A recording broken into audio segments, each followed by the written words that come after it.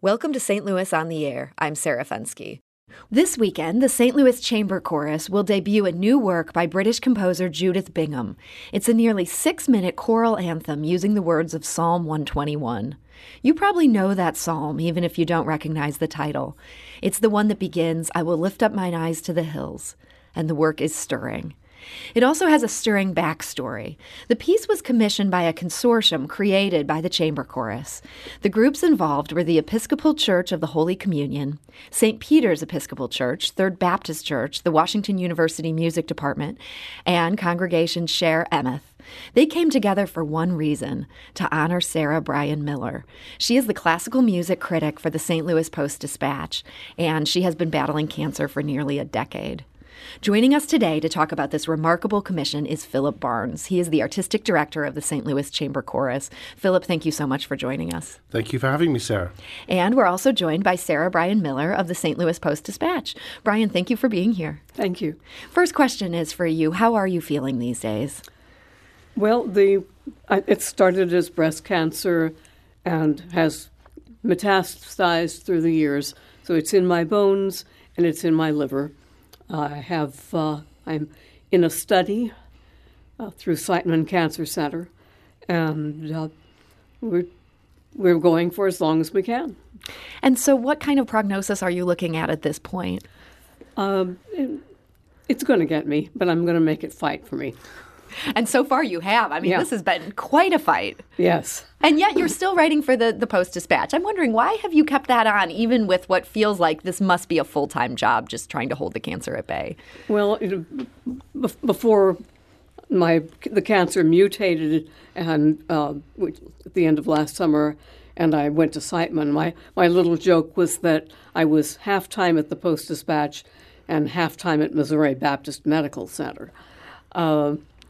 And I keep writing because it's in a way it's a calling to write about classical music in St. Louis. The way newspapers are these days, I will not be replaced. I have wonderful editors, and they're being really good about letting me have stringers, a freelancer to cover things when I can't. And I am doing less of that. It's getting harder to go out. And gone are the days when I could do 2 reviews in a day or 3 in a weekend. I have to limit myself. It sounds like you almost feel a duty to some of these organizations that you've covered for so many years. You don't want to give up telling their stories. Right. Philip, what made all of these organizations come together to want to honor Brian in this way? Well, the characteristic of Brian's reviewing is that she actually knows what she's talking about. And that's unfortunately not common. And so many music critics around the country, around the globe, are expert perhaps at a particular instrument or orchestral writing. But in Brian, we actually have a very fine singer. So when she says you need to do this again, or you need to aim for something different, or well done, her criticism really means something. And it has done for all the years that she's been writing. So that's one of the reasons I would suggest that choral singing is of such a high standard in St. Louis. We know we're going to be kept to and held to a really high standard by somebody who knows what they're talking about. And it sounds like this is someone who's not afraid to be critical if she feels like you messed up. Does that hurt a little bit, that sting, knowing that she knows what she's talking about, if she's saying, hey, the Chamber Chorus got this one wrong? Well, of course, she never writes that. But I strive to err on the side of charity. Sure. I mean, you're not going out there just blasting. No, I'm in diplomacy. You'll make a point if you feel like something isn't quite up to snuff. Right. And so it's interesting that you feel such affection for this criticism. Well, yes. I mean, honest criticism is incredibly rare. And Brian has no agenda other than what's the best for the music and for the public. And that's an incredible resource. And apart from subscribing to the Post, we don't have to pay for it. So she's a remarkable resource for this city, and we've been incredibly lucky to have her guidance. And she has indeed, she's said some very kind things about us, which really are wonderful and really, reinforce what we're doing, support what we're doing. But she has definitely at times said, you need to do this, or somebody was, the ensemble wasn't as good as it should have been. And sometimes I've known that, of course, but other times, it's made me look at something afresh. And that's a very, very valuable part of being an artist, is to have somebody who is able to critique you, but that they have your interests and the music's interests at heart. It's not an ego trip for them. So Brian said they're not going to replace her. I mean, we know what's happening with newspapers. People just don't have classical music critics anymore. What kind of void is that going to leave in the St. Louis scene? Terrible. Yeah. There's no way to sugarcoat it.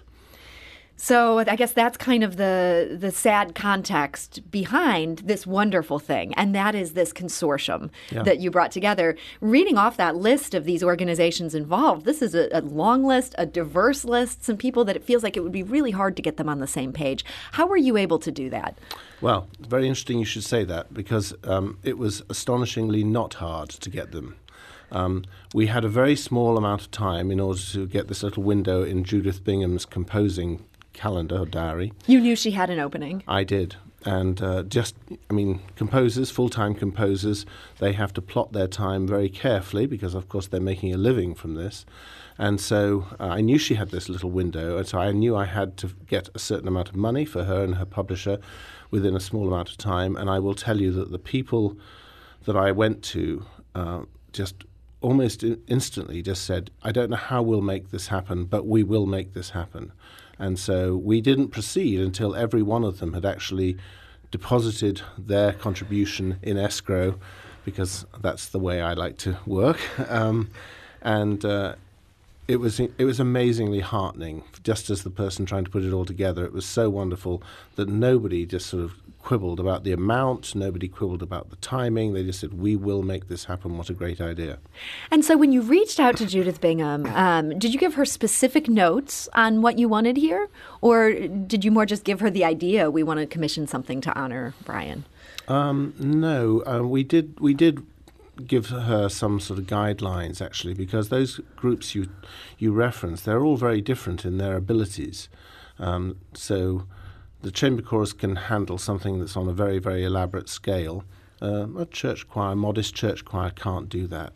So it was a very tough remit to Judith Bingham. She had to write a piece that could be done and be satisfying and be artistically worthwhile on many different levels. And I think, Brian, didn't we consult with you about the text? Well, you told me it was Psalm 121. Right. And I got to choose the translation. Right. And what made you choose the translation that you did? Well, it's because I am a lifelong Episcopalian and grew up with Coverdale, and I was looking at all kinds of translations and just decided to go with the one I grew up with. This is the one you grew up reading in church or hearing read in church. By Miles Correct. Coverdale. And that is one that goes way back, I understand. Yes. This is a very old... yes. And is it the words in it that you like, or just the feeling behind it? Yes. I'm familiar with that translation, and it is meaningful. I mean, the whole text is very meaningful. Philip chose well. And what about that text is personally meaningful to you? Well, it's a psalm of hope. Mm-hmm. And I think really Judith Bingham, as I try to remember, I'm pretty sure she's the one who steered me to that type of psalm. She herself has had a lifetime as a singer, like Brian, and so she has sung countless versions of that particular psalm. And so she knew it as a psalm of hope. And I think that's one of the reasons why we sort of locked onto that particular one. Mm-hmm. We're talking to Philip Barnes. He's the artistic director of the St. Louis Chamber Chorus. And we're also talking to Sarah Bryan Miller, who's the classical music critic for the St. Louis Post-Dispatch. And we're discussing I Lift Up Mine Eyes to the Hills. And that's a new commission that the St. Louis Chamber Chorus has put together with a consortium of organizations around town. And it is in honor of Sarah Bryan Miller, who goes by Brian, and her battle with cancer. And And so, Brian, I'm wondering, it sounds like Philip reached out to you during this process. That's how you got to pick the translation. How did you first learn that they were working on this piece that's a tribute to you? Philip sent me an email.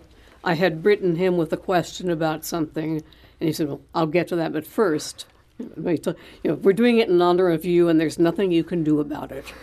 And he just tacked this on Yes. in another correspondence. It sounds like he did this in a very low-key way. Yeah. And what was your reaction to that? I was stunned. I was gobsmacked. I had never expected anything like this. There's a saying that nobody loves a critic. And here was tangible evidence that ain't necessarily so. It felt like appreciation for what you'd done. Oh, yeah, absolutely. And what does that mean to you as a lover of classical music, that there is now this piece of music that exists in the world because of you and the appreciation and for you? with her name on the top of it. Yes. It's a wonderful feeling. I'm a believer in commissioning new works. I'm a member of the choir at St. Peter's Episcopal Church and have commissioned pieces from another composer in memory of each of my parents. And you add to the repertoire, and you do something that's very meaningful and memorable, and that comes up from time to time when you're singing. And so to have something like that for myself, which I just had not expected, I never dreamed of, it was wonderful. If I can just explain one thing about commissioning, because I think a lot of people, they know what it is, they know money is involved, but they don't necessarily know why and how you choose a composer and how it's done. If we look at the composer Judith Bingham, who has actually got a lot to be thankful for to Sarah Brown Miller, because very early on in Judith Bingham's career, we commissioned a piece from her. It was her first major American commission. And who was in the audience to review it but Brian? And Brian recognized this extraordinary talent, encouraged her, said so in print. This got the ball rolling, and eventually Judith wins an International Composition Prize with that piece. She changes from a little boutique publisher to a multinational, huge publisher with whom she still is. So Brian is really instrumental in Judith's career taking off in that sense. So that's one of the reasons why Judith really wanted to do this for her.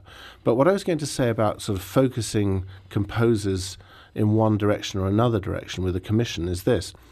Judith Bingham, for that little window of opportunity, could have written anything.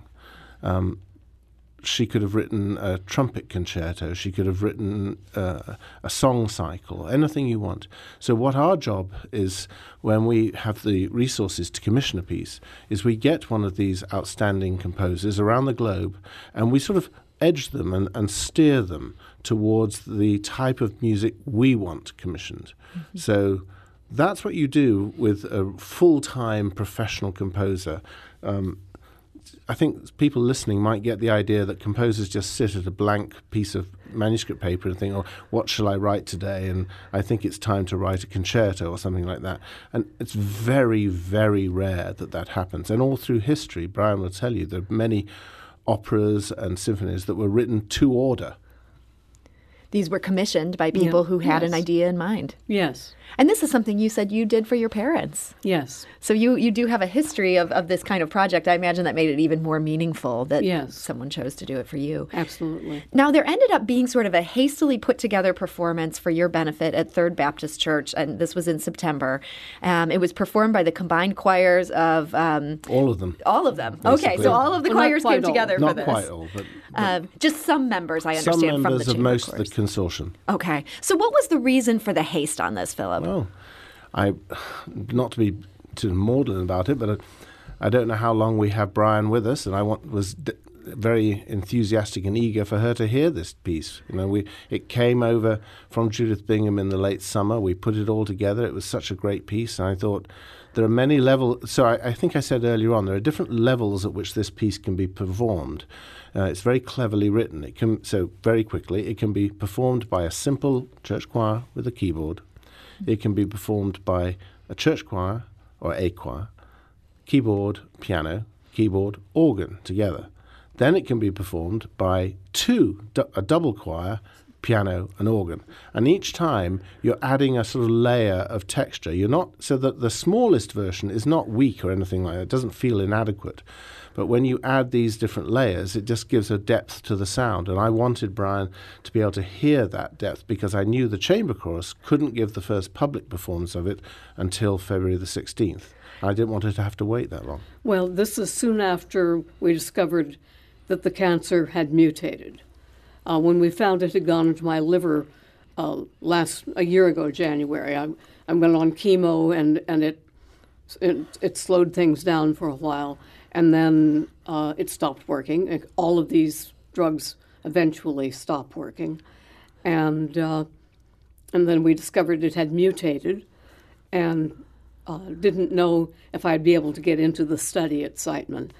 And I was a little dismayed to find that it wasn't scheduled till February. And I had to say, frankly, Philip, I had been told not to make plans after about Thanksgiving. So this thing that you were so excited about, this would be a very bad thing to miss. You wanted to make sure you could get this in. Yes, absolutely. So they pulled this thing together in September. Brian, what was it like hearing this for the first time? Well, it was amazing. Here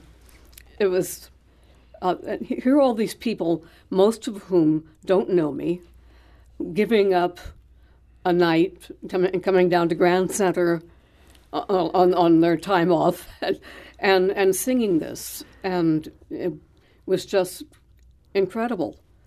We want to play a selection from the piece, and this was from September 2019, the performance at Third Baptist Church that was sort of put together with a bit of haste. Let's listen.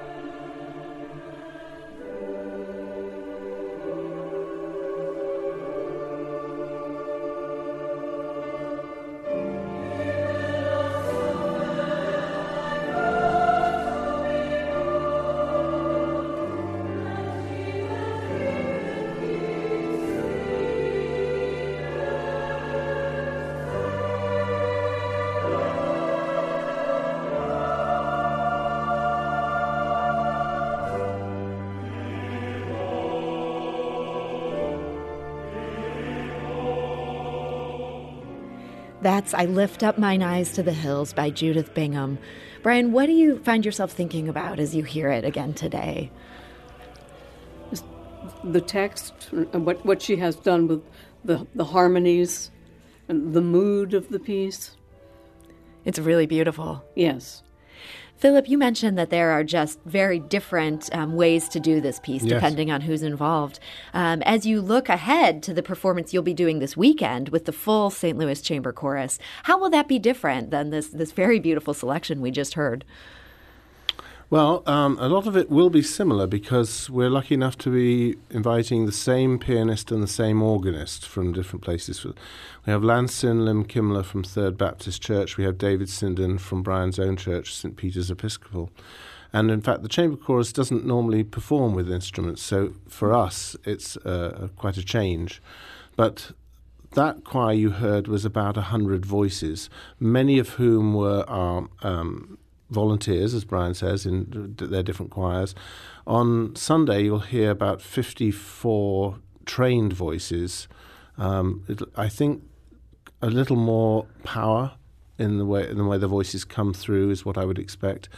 The building, Second Presbyterian Church in the Central West End, is also a wonderful place for choral music. It's actually the place where our recording company from England, that's where they always want us to make our CDs. And so not at this concert, but the next concert, we'll be releasing our 7th CD on this label, and it's always made at this particular venue. So this should be some excellent acoustics. It really, yeah. I mean, it's about as good as it gets in St. Louis. Brian, will you be there for this concert? Yes, I will. So put on your critic's hat for a moment. What will you be listening for? It's interesting. I discussed this with Amy Bertrand, the head of the features department at the Post-Dispatch, and she agreed with me that the concert should be reviewed, but that I should not review it. How do I do this? So, I mean, part of me is always wearing the critic's hat. It's hard to shut that off after doing it for more than 20 years. But I'm hoping that I can just let it wash over me.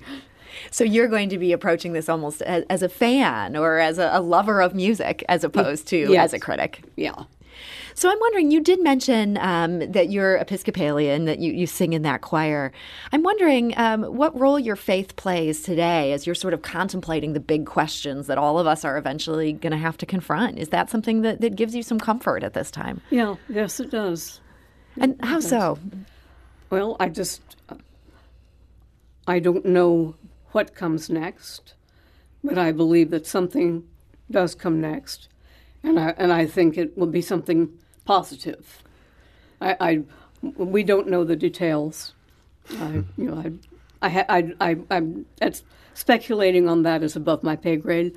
But I just take comfort from knowing that Jesus has our backs, and that He has your back. Yeah. Philip, so looking ahead to this weekend, if people hearing this want to join to hear this piece of music, what do they have to know? Where should they go? Well, I think there are some tickets left because it's a big church. Chamberchorus.org is the website. So on that website, there's a place to purchase tickets. But getting so close to the concert, I think it's probably best to either telephone, and the number's on the website as well, or to just show up on the day. If the entire population of St. Louis shows up, there'll be a few disappointed people, but there should be some seats left in the wings of this church. A very beautiful place to be, and it's fairly easy to get to. It's just at the corner of Westminster and Taylor in the Central West End. A really amazing building, and I think if you if you don't particularly like this piece of music, which I cannot believe, but there will be many other styles of music on the program, all to do with the idea of light. We've taken a piece by a really wonderful modern female composer from Britain, Bulgaria and Britain, called Dobrinka Tabakova. And she wrote a piece not long ago called Einstein Considered Light as Waves. And we've used that as our title. And so everything is about light, and as Brian alluded to in that psalm, optimism. And I think at this time in our country and in the weather and the depths of winter, it's good to have a program about light to lighten us all. So I think it's a wonderful place to be, and I hope a lot of people can come and hear Brian's piece on Sunday afternoon. And so that'll be Sunday at 3 p.m., and you want to look up the St. Louis Chamber Chorus website for further details. So Philip Barnes, Artistic Director of the St. Louis Chamber Chorus, thank you for joining us today. Thank you, Sarah. And Sarah Bryan Miller of the St. Louis Post-Dispatch, thank you so much for being here. Thank you, Sarah. This is St. Louis on the Air on St. Louis Public Radio, 90.7 KWMU.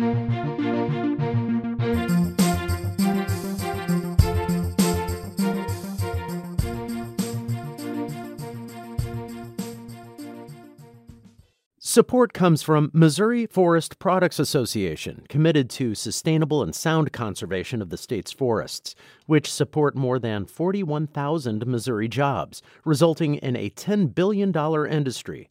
ChooseWood.com.